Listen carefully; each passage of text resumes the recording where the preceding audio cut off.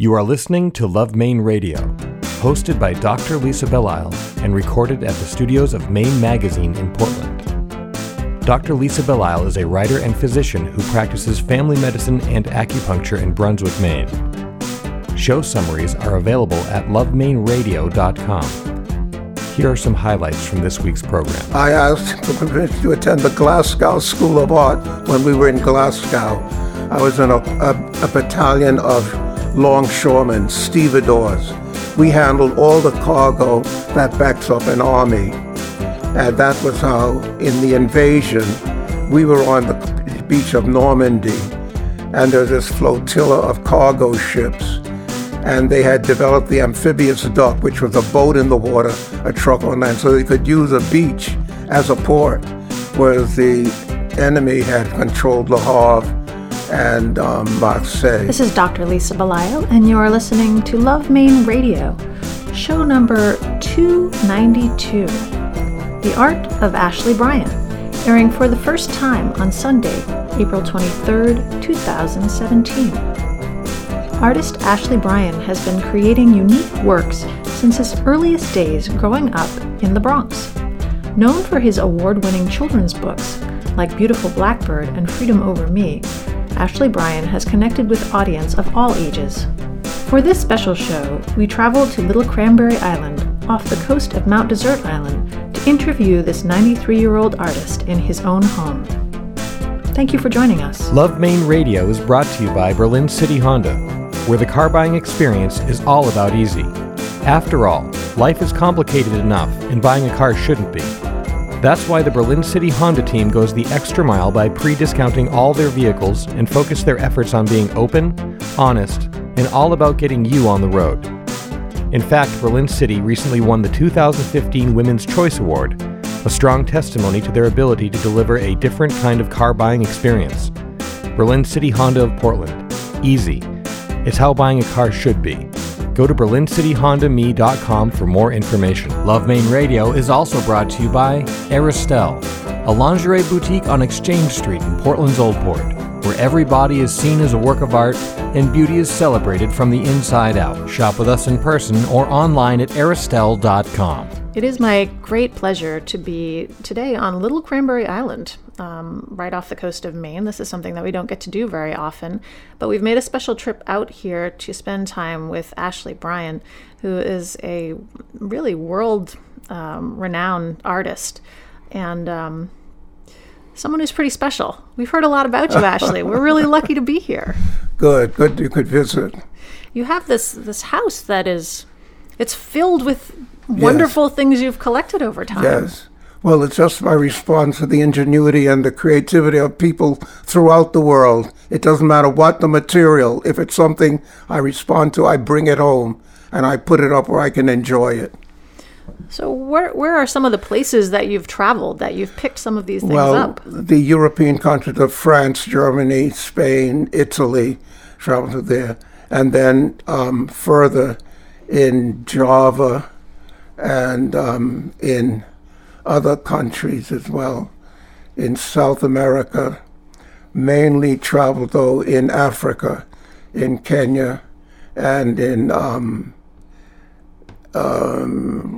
South Africa, doing work with a program that builds schools for children and brings books and supplies. A foundation, Children Literature for Children, out of Atlanta, that has done enormous work with these schools in Kenya. Yes, through Mount Kenya Academy, a wonderful private school that a black woman directs. And you're wearing something that is from There's Africa. One of the vests that was made for me by the Copenhagen embroiderers. But they do very beautiful work that's practical, bags and pot holders and simple wall hangings.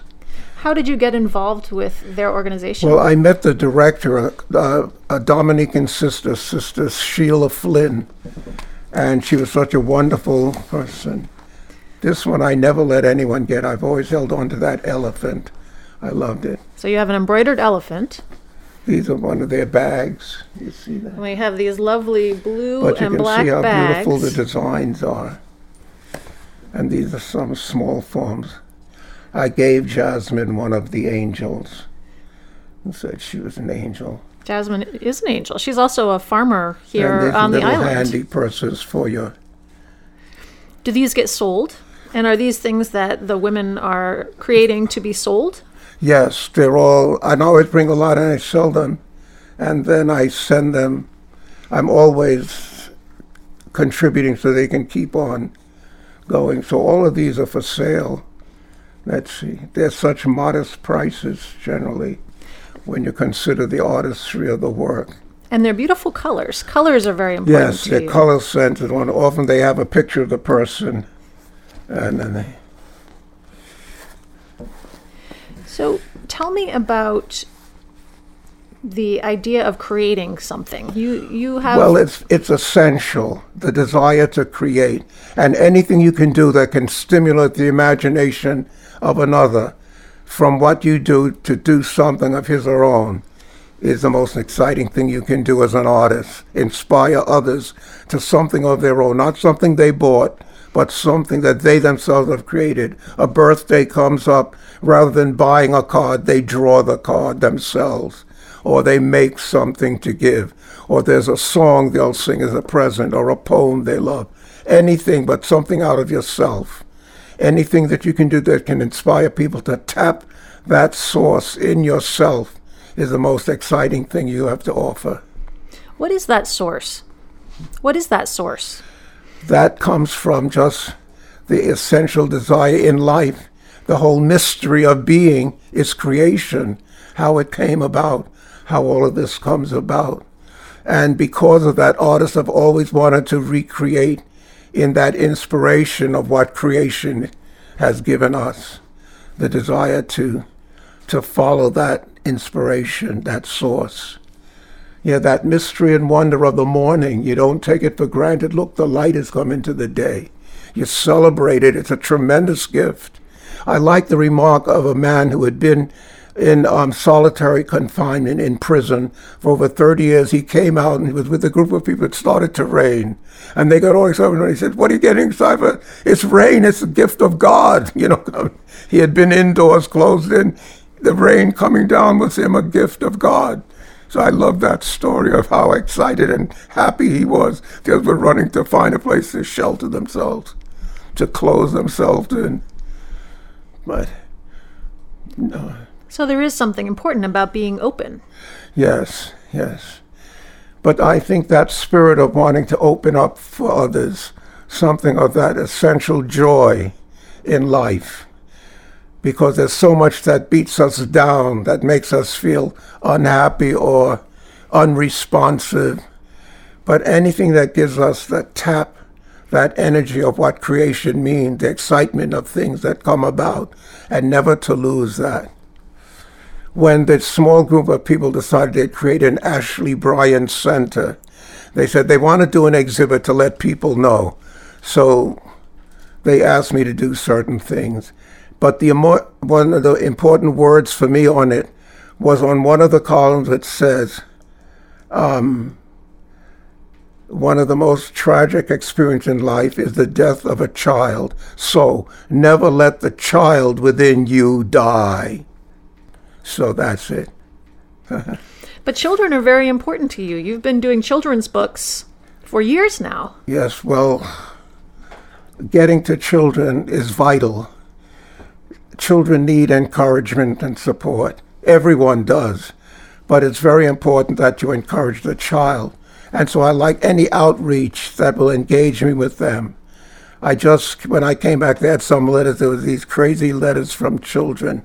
They all tried their own drawings and things and said how much they loved my work, you know. But it's that engaging of the child that is important to me. What about when you were a child, when you were growing up in the Bronx? Yes, always encouraged in art. All of my teachers from elementary, junior, and high school, all white teachers, all encouraged me, gave me material with Depression years. They only wanted to advance my love of art. I never forgotten that. And it was those teachers that made it possible for me to go on. Because when I graduated, My portfolio was not accepted when they saw me, but they told me about a program where they don't see you when you take the exam, the Cooper Union.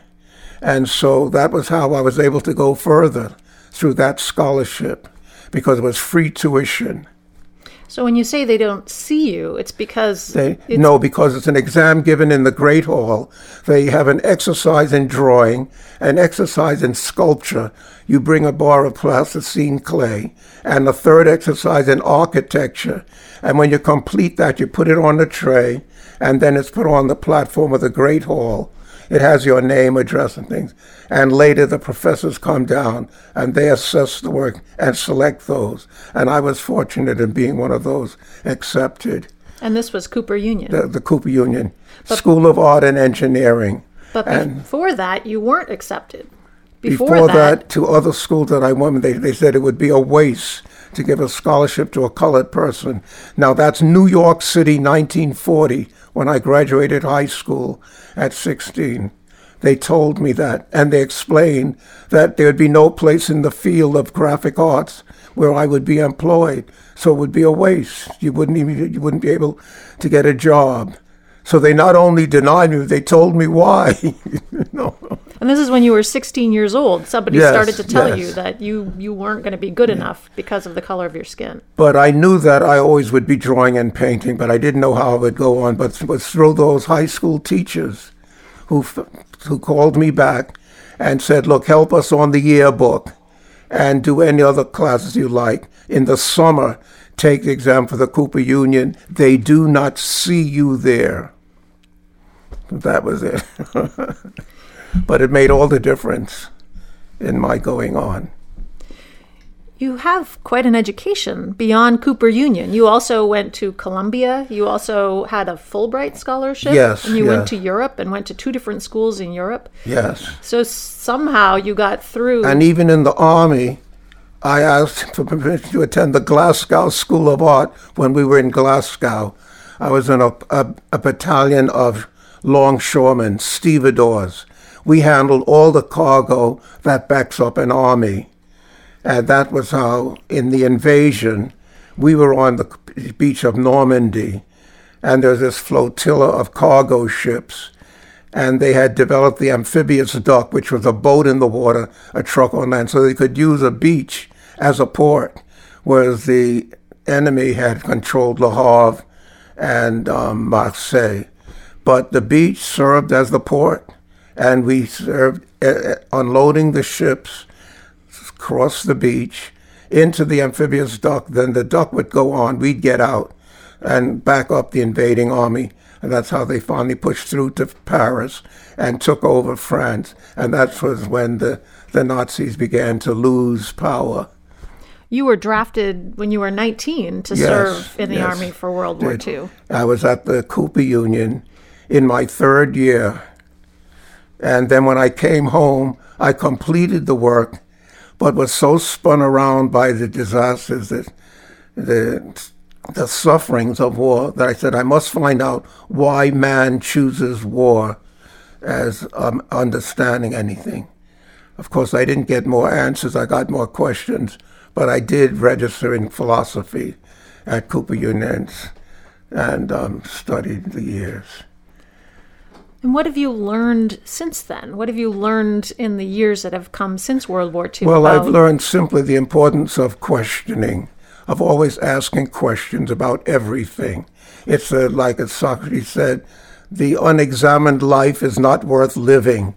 You're always asking questions of yourself and everything, and never lose that, and evaluating and keeping that sense of being open, What are some of the questions that you've asked over time? Who am I? Where do I come from? What am I here for? That's endless. Who gets answers? So you don't feel as if you've actually gotten any answers. But it plunges you and you're doing the painting, and that's going to explain everything about me, who I am. I'm going to get it this time. And you'll work for it.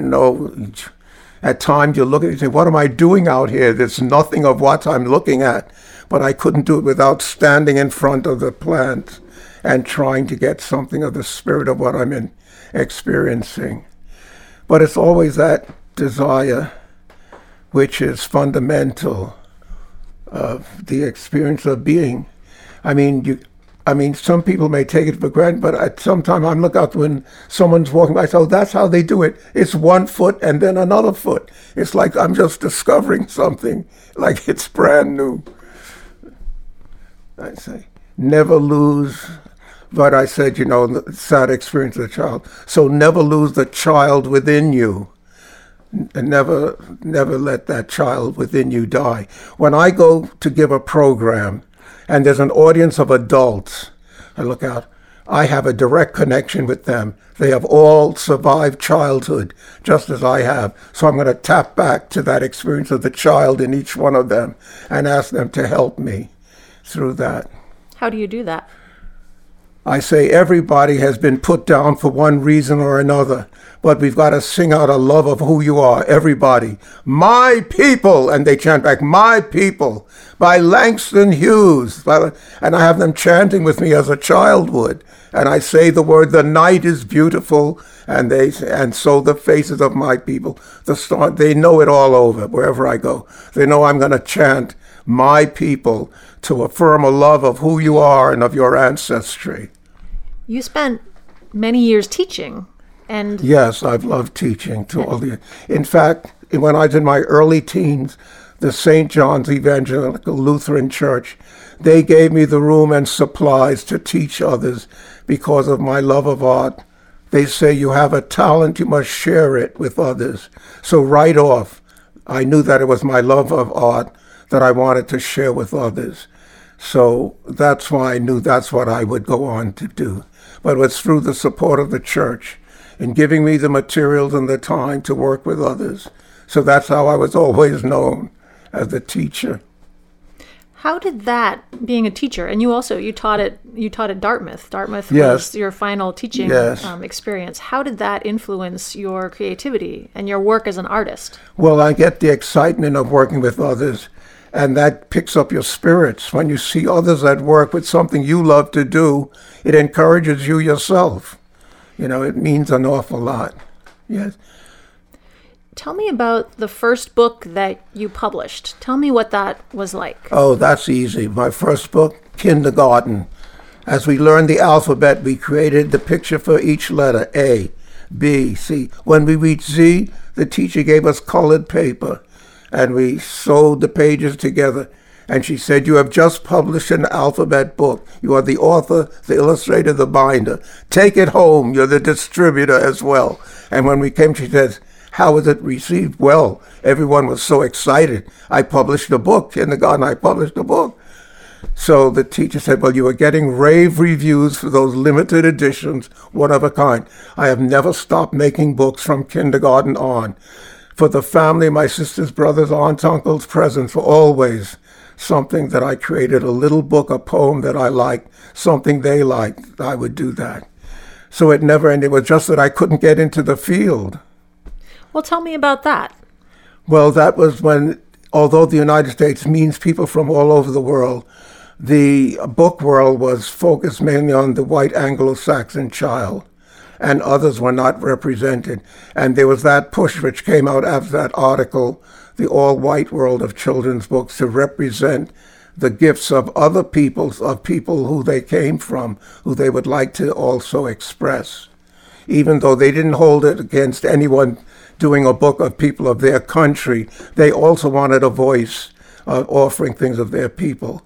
And I wanted and offer something of the black voice and to work with the black images also.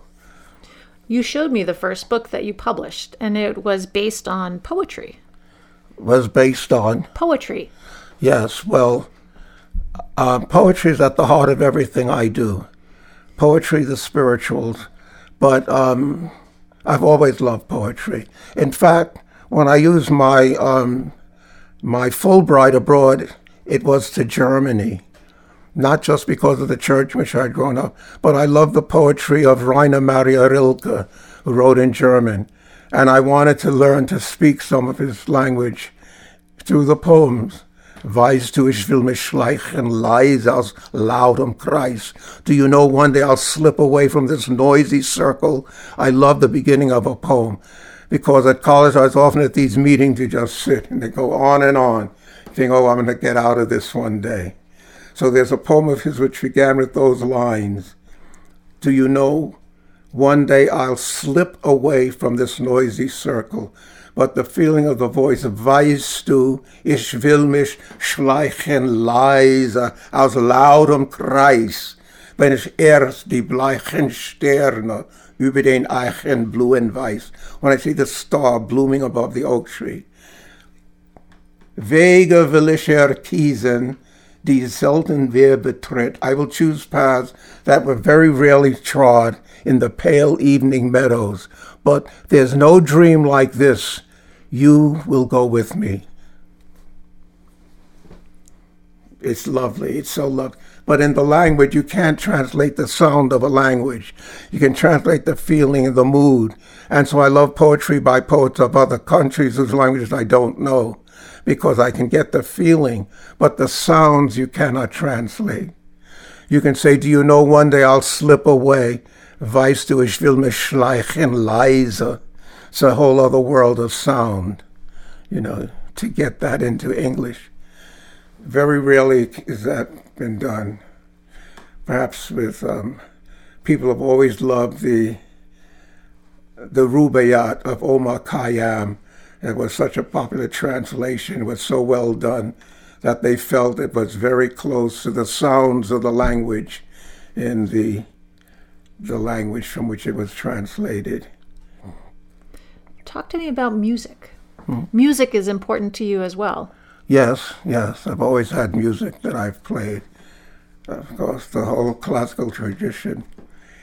When I arrived with my GI Bill to study in Europe, in France, 1950, it was a year that the great cellist Pablo Casals broke his silence. After the war, he had said he would not perform in any of the Allied countries because he felt they had abetted Franco in overturning the People's Revolution.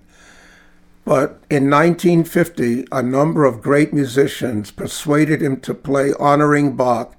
He said, if you come to this little dusty town in which I live, and it's a little town, it was just across the border from Barcelona, where they spoke the Catalan language that he'd grown up with, Prades, P-R-A-D-E-S. And so the first concert in 1950 was in Prades. And I had just arrived with my GI Bill in Aix-en-Provence. So, of course, I went to it. And people who loved him had offered the money for all the tickets. So we as students never paid for anything. All the concerts were open to us. And it was such an incredible experience. You've also incorporated spirituals into your work. The spirituals. Well, that's a whole other world, because you see, blacks were not allowed to learn to read or write. But they would hear these Bible stories, and they incorporated those stories in creating these songs. Didn't my Lord deliver Daniel, and why not every man? When Israel was in Egypt land, let my people go. He's got the whole world in his hand, this little light of mine. And I just love the imagination and the vocabulary of black slaves creating that music. And that's why I work to honor them in those books, where I took the time in cutting the blocks and the music to give the feeling of the early religious books, which were cut in that way. Some of these books that you've done, the block print books with the spirituals in them. The block print ones. Yes, they've been republished. They're in print. Why did they choose to bring them back? Why did they choose to republish them? Because of the demand. People have been buying them. That's with the book world. It's only if they're buying your books that they come back for a second printing or a third. Generally, my books will go 3 or 4 printings, and then they're no longer printed. And they may then be in what you have, the reduced price area. But my books, they've gone on. And the most popular one has been What a Wonderful World, the Louis Armstrong song. That's over 30-some printings. It keeps going because many adults identify with Satchmo. and they just loved his music, and so they bought it. So is there a reason why the block prints, though, the spirituals, is there a reason why you think people have Well, I gotten use interested? spirituals in one, but in one of them I use collage, and in another one, let's see, I don't know if we have them all here. And I painted also. I've done different approaches. I've done all the art approaches that I know to get them across. I have a couple of books in front of me that I found in a bookstore in Bar Harbor, actually, Sherman's. And one of them is this book, Can't Scare Me. Yeah, I love doing that. That's an old folk tale, but I gave it the twist that this boy who was not afraid of anything, when the giant began to sing, then he really knew terror, what that meant. So now, but the thing is, the child is at a test. He's got himself into trouble. How will he get out of it now? He has to use his own ingenuity to get out of trouble. So he does, by getting the maid to dance, and then he runs away and runs right back into his grandma's arms. And this book is very colorful, and this one's done in a very different way than block print. Yeah, these are paintings using the tempera paints that are very common with the children. They often have the jars of color, or else they pour them into the muffin tins, red, yellow, blue, white, black. And that's this kind of paint that I've used for these. But you've used lots of different types of medium. Yes, and also styles of approach. The Dancing Granny was pen and ink drawings. Yes, and then they vary. Some artists seem to like one type of Yes. style, and some artists do more than one. You do. Yeah, lots I of drew up different on the whole things. history of art, which I love. When I'm doing a book, I decide the direction, and then I stay with that. But there are artists who've established a certain style and approach, and they apply it to everything they do, but they make it relevant and new each time. It's just that once you see one of their books, you know all of them, because they'll follow that approach in their art. But they're wonderful artists. But mine, every book varies. Another approach. Last year, you published Freedom Over Me. I'm so glad people have responded to Freedom Over Me. Yes. Tell us about that book. You know, this was the one where I got these slave documents at an auction in Northeast Harbor. And I had been looking through them for over 10 years. And then finally I pulled out the one that is used in the book. And it had 11 slaves for sale with just the name and a price. And I gave them a job, like a carpenter or a cook or a seamstress, whatever.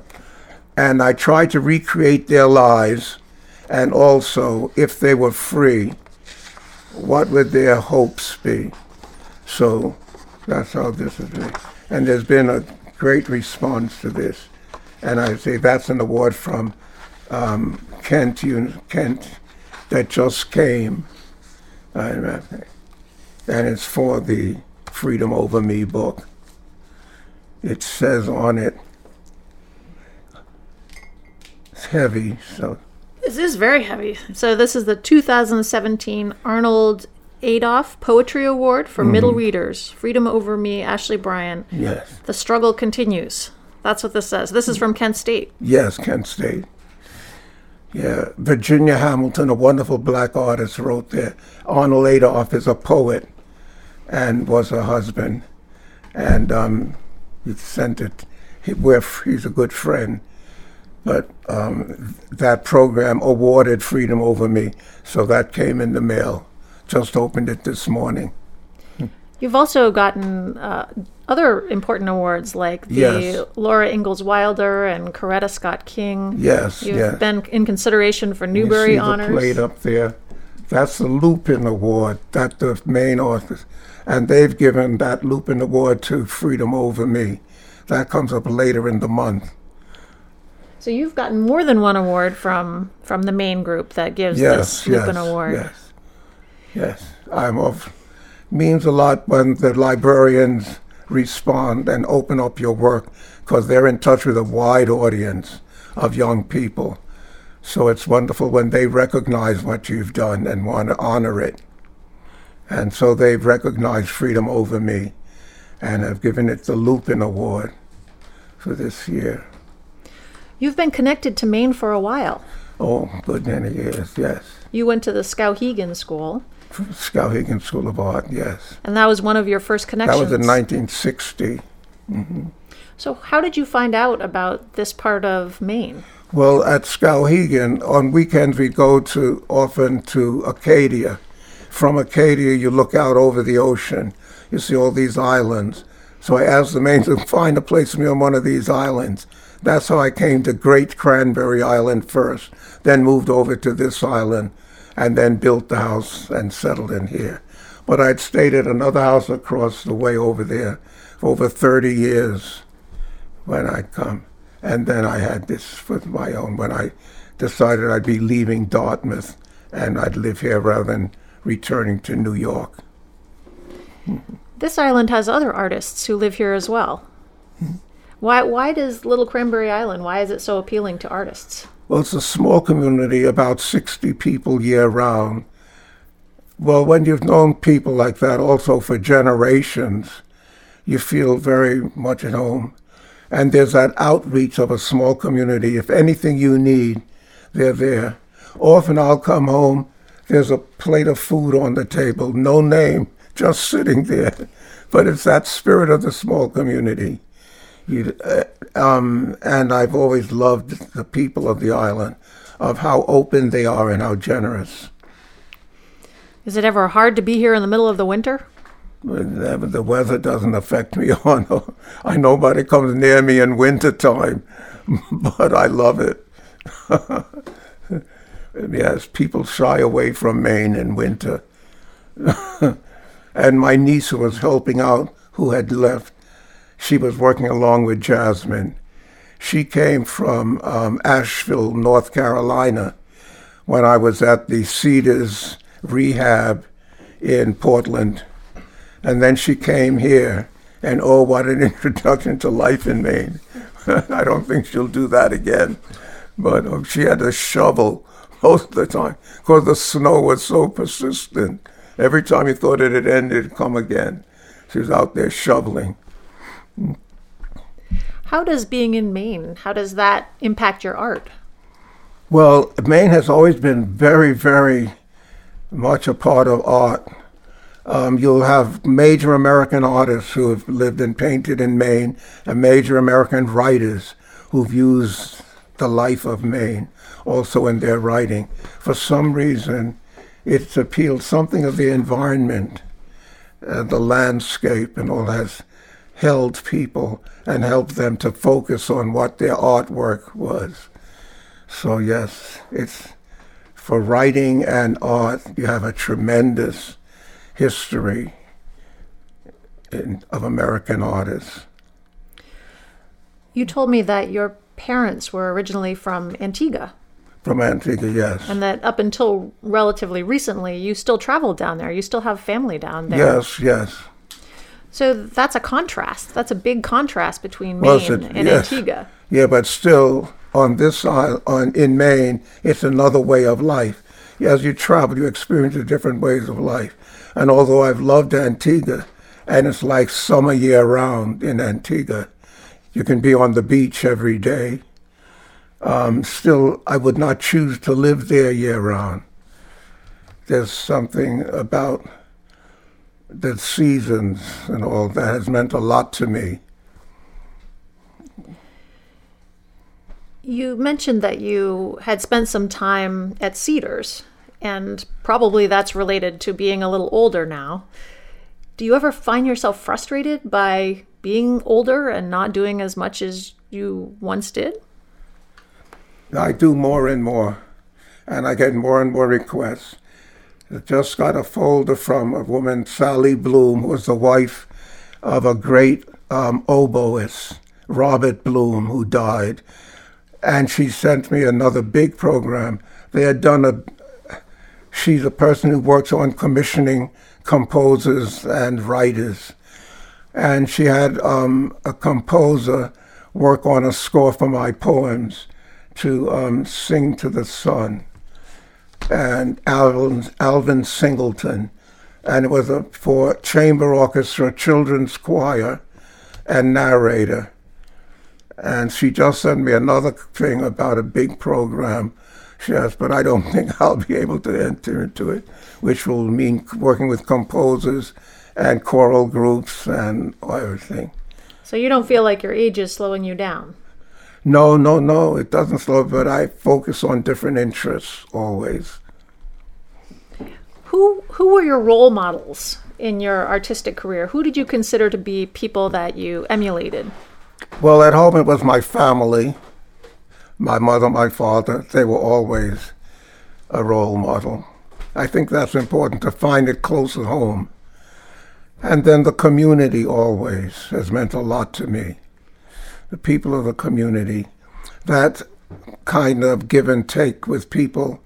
And, just an outreach that's kindly and thoughtful and helpful. That's at the heart of what you look for in a day, the kindliness of others, people being considerate and thoughtful. Mm-hmm.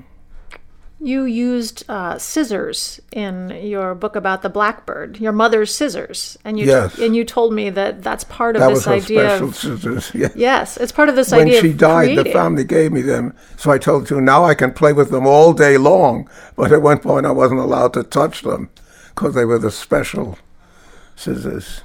And that book is a book that's done with collage. Yes. What is it that you like about collage? Well, the colored papers are there. And when I was going to do Beautiful Blackbird, it said they were all colors of the rainbow. That's when I said I'd rather do colored papers rather than painting the colors. So that's how the collage, that was my first collage book with Caitlin Louie, the new editor. She encouraged it, and so I worked that, cutting and pasting the colored papers. So that was nice.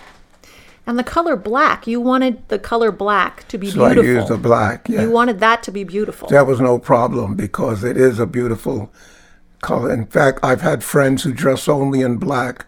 Women who love black come summers and they dress in black. All of their things, their everyday run-around clothes thing. But they love to dress in dark colors.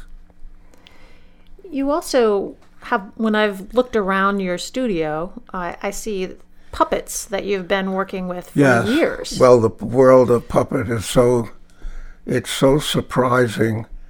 When a puppet is in motion, how real it becomes, how believable it becomes, you see. And if ever you're in Atlanta and going to attend their puppetry museum, they have all these examples because they use all the technology to develop their stories now. So they can have so many puppets doing different things, and all of it is worked out electronically so they can carry the story. But your puppets were made from things that you found. Yes. I've always enjoyed recreating what's thrown away, what is of no use. So the sea glass, that meant everything. I don't know. There in the little building, my sea glass work is going to be permanently installed there. But there's still some of it that's in the room there. I don't know if you had a chance to see some. I love working with this. Yes, it's beautiful. It's really magical. And in that building, it'll have about a stretch of 9 panels. They used to hang in the back bedroom. But it's really amazing when they're lit. You see the color, the beer bottles, the wine bottles, soda bottles, and all what they become. Yes, yeah. You have beautiful stained glass in your back window, yes. And it really catches the light. Yes, well, that's it. And did you get one of the folders of the panels that are in the church? The church has 2 sets of 9 panels. Let me see. Of the sea glass. These are the panels in the church. the church owns them. And they made the folder and the Bible verses from which they come.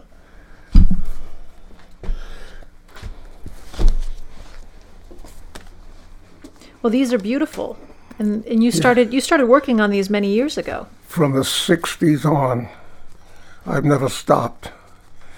I'm always working on sea glass.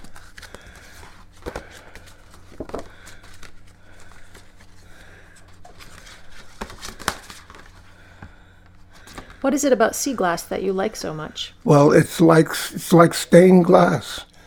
Any of this little glass that they make, you put it up to the light and it just glows. You know. You also use a lot of... They've done panels like this for the center. Oh, those are beautiful. Did you get one of these?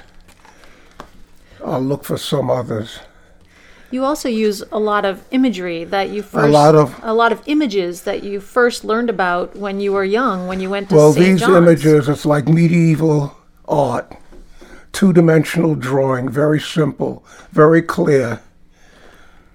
That's the patterns I've followed in my work. Very simple outlined figures. What about your use of things like the lion, and what about your use of animals in stained glass? Tell me about that. Oh, yes. In fact, in the Christian tradition, Matthew, Mark, Luke, and John, Matthew is the man, Mark is the lion, Luke is an ox, and John is an eagle. Any church you pass, if you see a lion in front, that's a Saint Mark. If you see an ox, it's Luke. And if it's an eagle, it's John. The church I attended, St. John's, the eagle was symbol everywhere. So it tells you that. Do you have any advice for younger artists? Because it seems as though it wasn't easy for you to start publishing in the publishing world your books. It took some time. It took some years. Well, the arts, anything you're doing that's creative, stay with it no matter what. It hasn't to do with being recognized, but don't let anybody tell you, oh, don't do that, you're no good at it, or you won't make a living doing it. Don't pay that any mind. If it's something you love to do, that's how you get to know who you are, by investigating what you love. If people put you off, it doesn't work. You regret it later in life. What about your love of books? I know that you're reading a book that is called Joy. I always am reading. You're always reading. This one is Desmond Tutu and the Dalai Lama. Yeah, well, that's one aspect of it, but I also read novels, and I read plays, and I read poetry. The whole range, history, whatever. So what is it about the books that keeps you so interested, and the range? Well, it's just an interest in life. And everything about life comes up in books. And that almost anybody who you know who loves anything about learning, you visit their home, you'll see shelves of books. Wherever I go, my friends, there's shelves of books, that just build up as the years go on. You can't resist it. What are your favorite types of books to read? I don't have a favorite in that sense. I try not to have favorites about anything. I go only by what I need at any time. At one point, I may need a Shakespearean sonnet. Another time, I want an Edna St. Vincent Millay poem. It varies. So I try to steer clear of favorites. It varies. But yeah, when the children ask me which is my favorite book, because I've done about 50, I say, if I say, oh, The Dancing Granny is my favorite, but now I'm reading one of my African folk, and says, I'm not going to help you. Why don't you read your favorite? So I said, I can't let them know. Whatever I'm doing has to be the most important at that moment. Tell me about the Ashley Bryan Center. Yeah, that was the idea of some friends, not me. That'd be the last thing in the world. for me to do. But I was very touched that they wanted what I've been doing to go further. And so they said they would create the center. They simply asked if it was all right. And I said, you go ahead, but they've done everything about it. But it's all their work, you see. So what would you like to see happen with your work? What would I you never like? gave it a thought. I just want to do it while I'm alive. Whatever afterwards, I'm very glad that they feel that it could still inspire others. That's very touching that they feel that way about it. That's been very nice. So you want to do what you can do while you're here. Yes. So what are you working on now? Oh, yes. I'm working on poems by Christina Rossetti from her sing-song poems. I've always loved her poem, but she's not available regularly. The poem that I always remember as a child of hers was, "Who has seen the wind? Neither you nor I. But when the leaves hang trembling, the wind is passing by. Who has seen the wind? Neither I nor you. But when the trees hang down their heads, the wind is passing through." I'd always remember those. So I went to a sing-song book of poems and illustrated a whole group of them. So that will be a project that may come out next year. And what are you using this time? Are you using collage? I'm Are you using paint? the tempera paints, the colors, and pencil and a pen drawing. So what was it about that poem that caused you to use tempera paints? Well, it was and a pen? poem that reminded me that Christina Rossetti is not well known, although Robert Louis Stevenson's Charles Gardner Verses is popular, and others, but somehow she's escaped us. She's a tremendous poet. And her work for children, sing-song, just wonderful poems. So was there something about the tempera that seemed to go with that poem? Yes, because I wanted to do the direct color, and I could do it with that. You were just in Atlanta for 6 days because you had some problems getting back on your flight. What were you doing down there? In Atlanta, well, the High Museum is an incredible museum, but they have this fantastic exhibit of my art, of all of my work, in major exhibits in their galleries and programs related to my art. And so they also had the preview of the Dancing Granny play and of the teenagers reading The Freedom Over Me. Extraordinary performances in both cases. I hope to return in June to see the full production of the Dancing Granny, because they did 10 minutes program. It was wonderful. And so do you feel like it caught the spirit of your work? They not only caught the spirit, but they developed their own spirit in relation to it, which made it so exciting, because they could become themselves through what was offered of what I had given them. They could take off from that and find more of their own selves in doing it. That was wonderful to watch. Yes, very professional. Are there things in your life that have caused you to be very angry or very sad or very conflicted that you've had to overcome? Well, I think the essential thing that we're sad about in the world is the sufferings of people.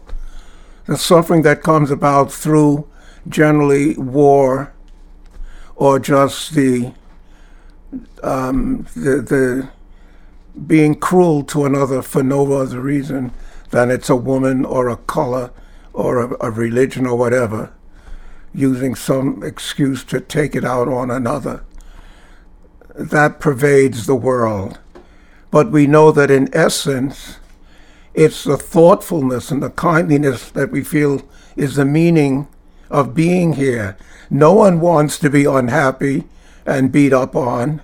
Everyone wants to feel good about things and also to be healthy, because the basic things in the Book of Joy was all human beings would like to be free of suffering, to have good health, to find joy and happiness. Well, you can't contend that. It doesn't matter what religion or color or sex you are. It's basic. It's a human thrust to just find something to have a feeling of joy about being in the day.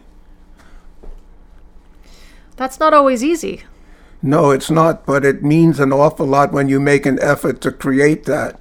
The simple thing, they say, the smile. You pass someone, you smile, and they smile.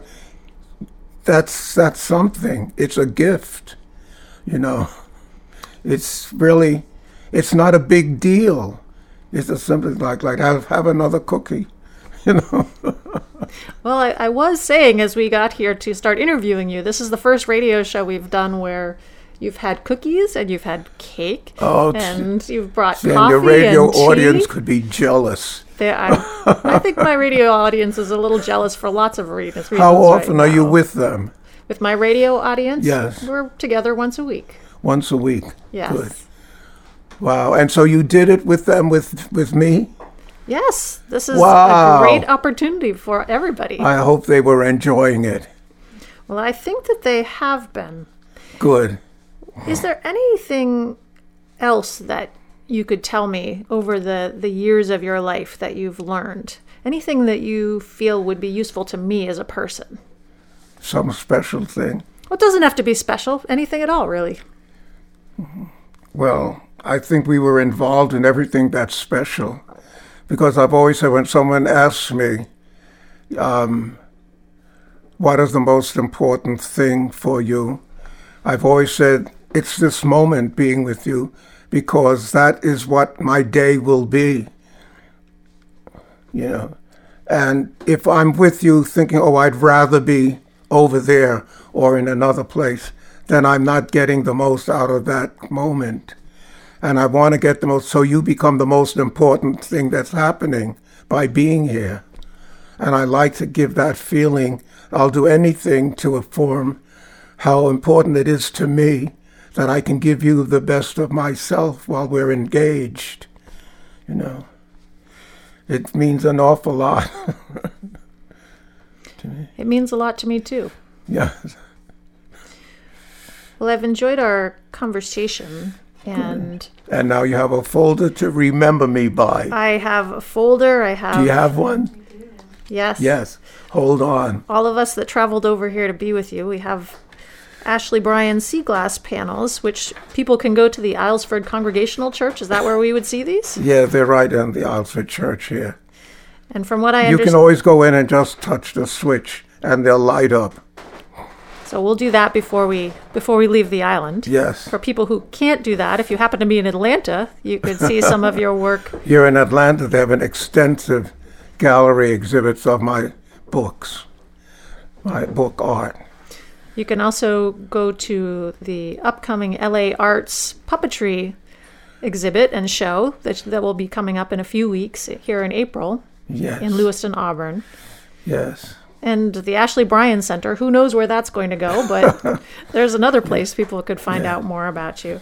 And I've been thrilled to know that you can really find your books in local bookstores all over the place. Yes. The interesting thing in this book, people ask me who I identify with most. Could you guess? It was the little boy John who was given as a birthday present because he's the one who wants to become an artist and paid from them, you know. And I love him. He says, I wonder how art came to me a slave, you know. I love that. So I have him. But the reason that, you see, he was given as a birthday present to the Fairchild. And he says, I've learned about Africa from the slaves with whom I live. So that tells you something, that they've come back, although they're slaves, they've come from a background. And that's why it was important with me when telling their stories. I wove into it what their experiences were. For instance, the woman who is the seamstress, Charlotte, she says in her background, I wanted to give them a background that my fingers were never still. that things that they are doing had been a part of their training also, like the seamstress. And Stephen, he adopts like the little boy. He looks after John, and John works with him. And Jane, the seamstress. And in her background, she says, I was apprenticed as a child to my family's textile industry. You know, I mean, she's a slave, but she has a background. I worked beside my parents. My eyes danced to the making of cloths. I thought the spinning, the weaving, the dyeing of fabrics was a miracle of threads, threads becoming cloths, cloths becoming clothes to wear. So I give them a background, you know, which meant everything to me. So you didn't want these people to be forgotten. Yes, and it would be as if you're walking the street, you see a young man digging, and the thing you walk by, you don't know. He may be a young man digging who can earn to go to college. He may be a young man who's married and has a child. He's digging to feed his family, but you just see him as someone digging beside the road. You know nothing of their background. And that's the way the slave is just taken as a slave, meaning everything else, nothing else, that they can be used and exploited. And it was important to me to give them a background of some kind. And then, of course, the important thing was their dream. What is a dream? And John says, no matter what work I do on the estate, even learning carpentry from Stephen, I think of drawing. I plan one day to draw freely from free Negro people. I will create loving portraits of their strength and beauty. So that's how I have the young boy dreaming. So each one has also the dream. Ashley, it's been a pleasure. I really appreciate your taking the time to talk with me Oh, I'm today. glad you could have time to exchange. Well, I've learned a lot. Thank you so much. Good. Love Maine Radio is brought to you by The Front Room, The Corner Room, The Grill Room, and Boone's Fish House and Oyster Room. Chef Harding Lee Smith's restaurants where atmosphere, great service, and palate-pleasing options are available to suit any culinary mood. For more information, go to theroomsportland.com. Portland Art Gallery is proud to sponsor Love Maine Radio. Portland Art Gallery is Portland's largest gallery and is located in the heart of the Old Port at 154 Middle Street. The gallery focuses on exhibiting work of contemporary Maine artists and hosts a series of monthly solo shows in its newly expanded space. The current show schedule includes Nancy Simmons, Elizabeth Hoy, and many more. For complete show details, please visit our website, artcollectormaine.com. You have been listening to Love Maine Radio, show number 292, The Art of Ashley Bryan. Learn more about the artist at Ashley Bryan Days, taking place this month in Lewiston, Auburn. The Emerge Film Festival on April 29th will include a reading of Freedom Over Me and a screening of the documentary film I Know a Man, Ashley Bryan. For more information on our guests and extended interviews, visit lovemaineradio.com. Love Maine Radio is downloadable for free on iTunes. For a preview of each week's show, sign up for our e-newsletter and like our Love Maine Radio Facebook page. Follow me on Twitter as Dr. Lisa and see our Love Maine Radio photos on Instagram. We love to hear from you, so please let us know what you think of Love Maine Radio. We welcome your suggestions for future shows. Also, let our sponsors know that you have heard about them here. We are privileged that they enable us to bring Love Maine Radio to you each week. This is Dr. Lisa Belisle. I hope that you have enjoyed The Art of Ashley Bryan. Thank you for allowing me to be a part of your day. May you have a bountiful life. Love Maine Radio is made possible with the support of Berlin City Honda, The Rooms by Harding Lee Smith, Maine Magazine, Portland Art Gallery, and Art Collector Maine. Audio production and original music have been provided by Spencer Albee.